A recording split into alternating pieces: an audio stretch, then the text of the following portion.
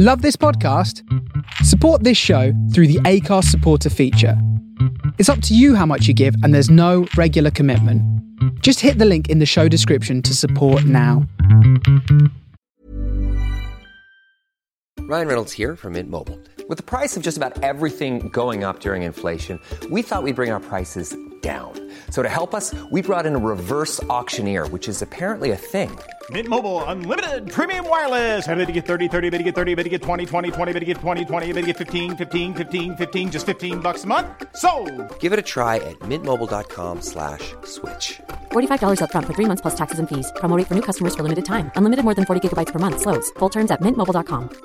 Ready to pop the question? The jewelers at BlueNile.com have got sparkle down to a science with beautiful lab-grown diamonds worthy of your most brilliant moments. Their lab-grown diamonds are independently graded and guaranteed identical to natural diamonds, and they're ready to ship to your door. Go to BlueNile.com and use promo code LISTEN to get $50 off your purchase of $500 or more. That's code LISTEN at BlueNile.com for $50 off. BlueNile.com, code LISTEN.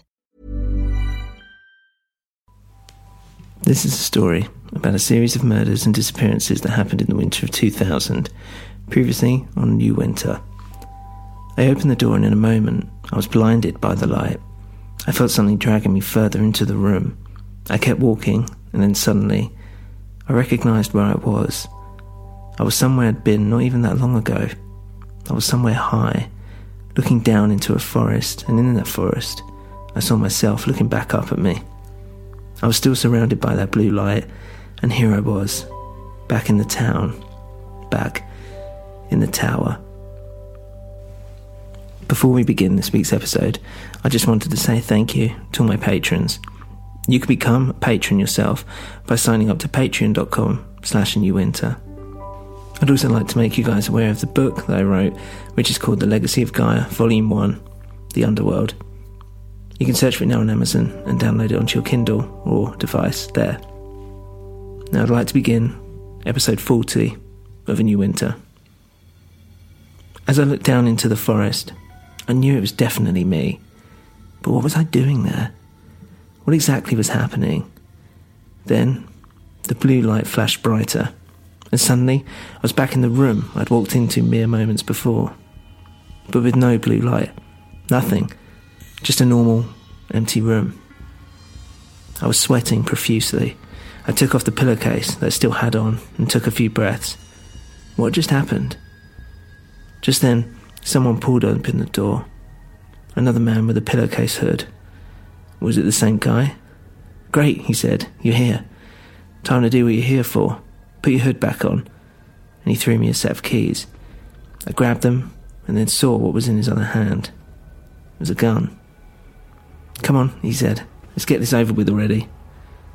I followed him as we stuck to the walls. I pulled my hood down over my face, like he said.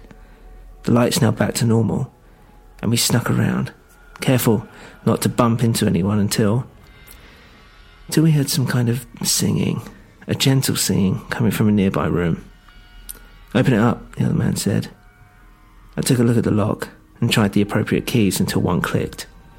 "Stay out here and keep watch," he said, and there I stayed.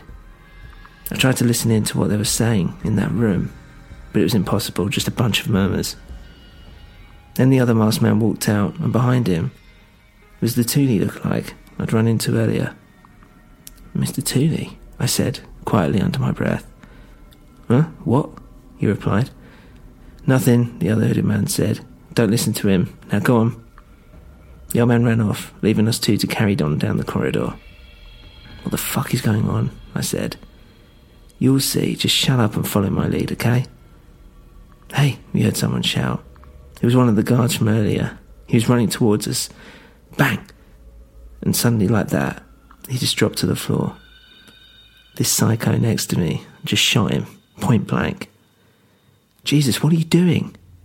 And I shook him, but he was just staring at his gun, and then at me. But this wasn't... I don't know, I wasn't paying attention. "Snap out of it," I said. "We got to get out of here." I shook him and pushed him onwards. "No," he said, "there's no point. There's no point, he kept saying. Don't you see? There's no point now. I need to fix this. Oh, I have to remember what to do. He was starting to panic. I put a hand on his shoulder. Look, I just want to get out of here. This way. And we heard a shout.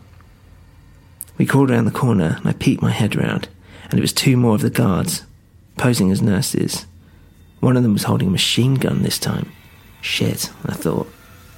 But then out of nowhere, my new accomplice decided to get up and start shooting again, and kill both of them like that. That's it, I said. I'm out of here. And as he made his way to the dead guards, I decided to just run. As I turned another corner, I suddenly saw a corridor like the one I'd just woken up in at this hospital.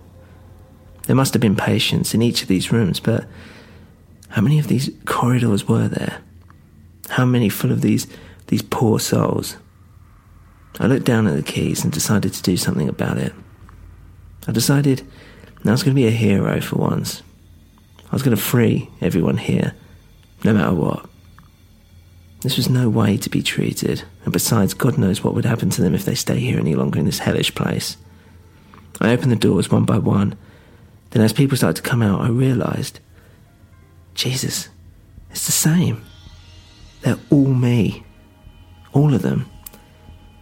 None of them could see who I was, and were so fixated on being free, they didn't seem to care who else was there. As I reached the end of the corridor, I suddenly realised something.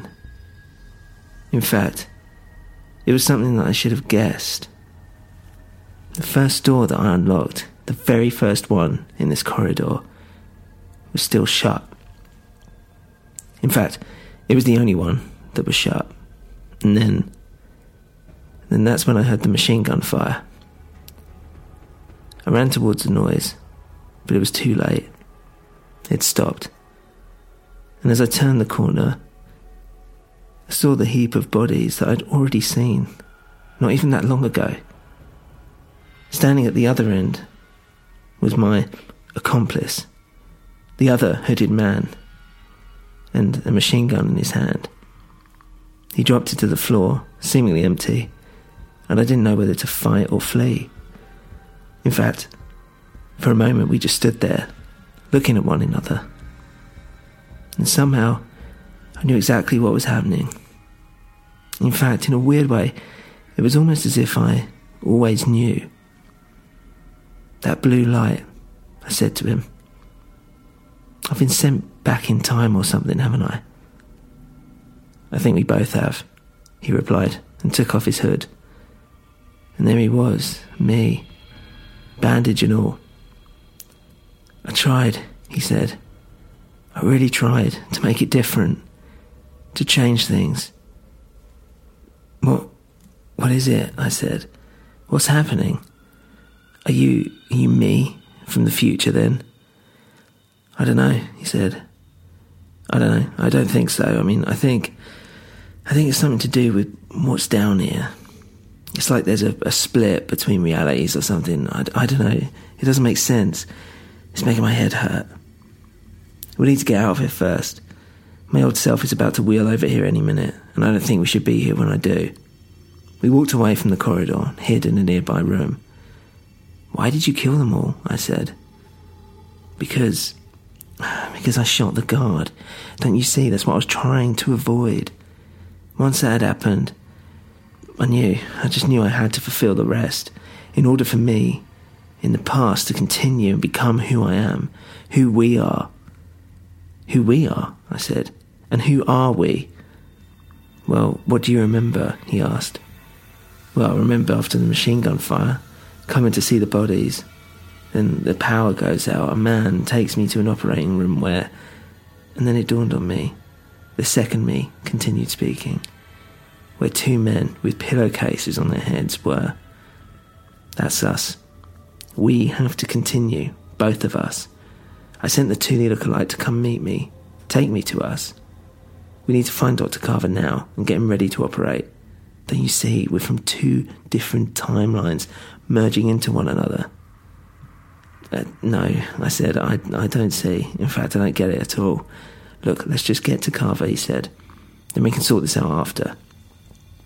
As we made our way to the room, we bumped into Carver, and just then, the lights went out. "Shit," I said, and grabbed the doctor before he could run away. I took hold of him and searched his pockets, and I found a little torch. "Shh, come on, calm down," I said to him as he struggled to get free. "I need you to come with us. You have a room with a generator, don't you? Some kind of emergency operating theatre or something." "Yes," he said, "that's correct, but..." "Just take us there," my new partner in crime said. We followed him to the room, and there, indeed, was the same operating table, with the generator nearby. "Turn it on," I said, and he did so. The lights came on and I switched the torch off and put it in a nearby drawer. "I'll go wait outside," the other me said. "Just look after him." Carver sat on the chair. I grabbed a nearby knife and sat there, just pointing it at him. "I know who you are," he said. "In fact, I know who you both are." "Yeah, I'm sure you do," I said, growing impatient. "Then you'll know," he said, "that there's a reason that all this is happening. Well, in fact, that this has already happened. Am I correct?" "Just get to it," I said. "I hate all this talking around shit that you do. Just get to the bloody point." "Well, the truth of the matter is that this is all pointless, really, isn't it? There can only be one you, and they all need to die. All of them." "There is only one me," I answered. "They might be versions of me. There might be a million versions of me, but I am me, and no one can tell me otherwise." Dr. Carver gave a short laugh. "If this is all to be believed, then there are millions of versions of us all. In fact, an infinite number. But not all existing at the same time now. Who says you're even in the right place? Who says you're the one that belongs here?" My mind whirred away. "Look, if you don't be quiet," I whispered in his ear, "I'm going to slice your fucking throat and think nothing of it. I'm going to die anyway, right?" You wouldn't," he said. And then I pushed the knife into the back of his neck, just a little bit, to make him bleed slightly.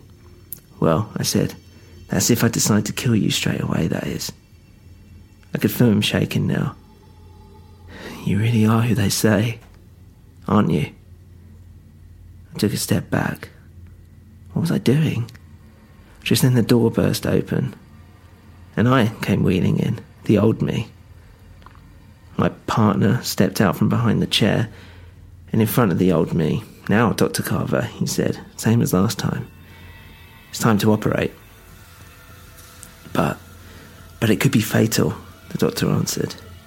Not sure whether he knew what was going to happen or not. "It's a risk, yes, but we don't think it'll be a problem." "What is happening here?" the old me cut in. As I looked at myself, I realised how pathetic I looked, how small and weak I was, how small and weak I am. And it got me angry. "We're going to save your life," I said. "Dr. Carver here is going to cut out the tumour, or whatever it is that's in your brain, that's killing you." Dr. Carver mumbled. I could see the trickle of blood flowing down the back of his neck. I don't know if... Listen, my partner was getting angrier now. I could feel his impatience, his need to just get through this. "You're going to put him under and cut it out. I know you can do it. It's important that he lives, do you understand? So don't mess up." The doctor was shaking. "Look," the old me said, "I appreciate that you guys are trying to help me out or something, but really, this is completely unnecessary." I was starting to get annoyed. I needed this to end soon. I looked around and saw a needle already filled with something, and I grabbed it, remembering what had happened before. "It's necessary, I'm afraid," my partner said. "In fact, you don't realise how necessary it actually is. You'll be fine, don't worry." And I walked up to this tiny man in the wheelchair, this shadow of myself, and I injected him, probably more forcibly than I should have. And slowly he fell to sleep. "Oh, thank God," I said, and grabbed the old me from the chair. "A little help?" I said. And we got the old us onto the operating table. "There you go," my partner said to him. "Do your worst." I sat there and watched as Dr. Carver began working on me. I don't know why, but I wanted to keep the pillowcase on. Clearly so did my partner. I don't know why, it just made me feel more at ease. Almost a strange separation from this strange world that we've now found ourselves in. This is impossible to do by myself, the doctor was murmuring. Yet, do it you must, I said back. And the strange thing was, I didn't feel stressed. I knew he was obviously going to make it happen. There was whirring of some tools, mushy sounds, bloody splatting onto the ground. But I couldn't bear to watch. I just wanted it to be over with. However, the other me was now getting antsy. He was pacing around, mumbling quietly to himself. I hoped he hadn't become unhinged. Maybe had I become unhinged? Do I become unhinged? It was very tough. Hours must have gone by, perhaps days. There, Dr. Carver said. It's done. It's over. All right? Can I leave now? Then it occurred to me, what happens to Dr. Carver now? When I saw him, he was... But it was too late. All of a sudden I saw my partner suddenly grab a knife off the side. But he wasn't going for Carver. He was going for the old me on the table.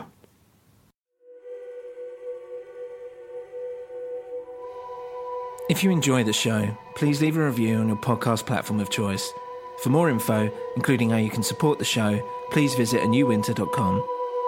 Thank you for listening to A New Winter.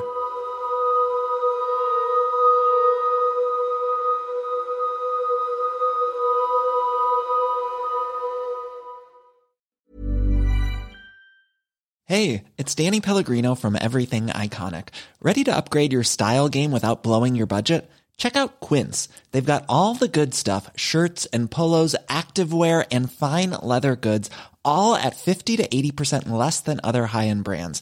And the best part? They're all about safe, ethical, and responsible manufacturing. Get that luxury vibe without the luxury price tag. Hit up quince.com/upgrade for free shipping and 365-day returns on your next order. That's quince.com/upgrade.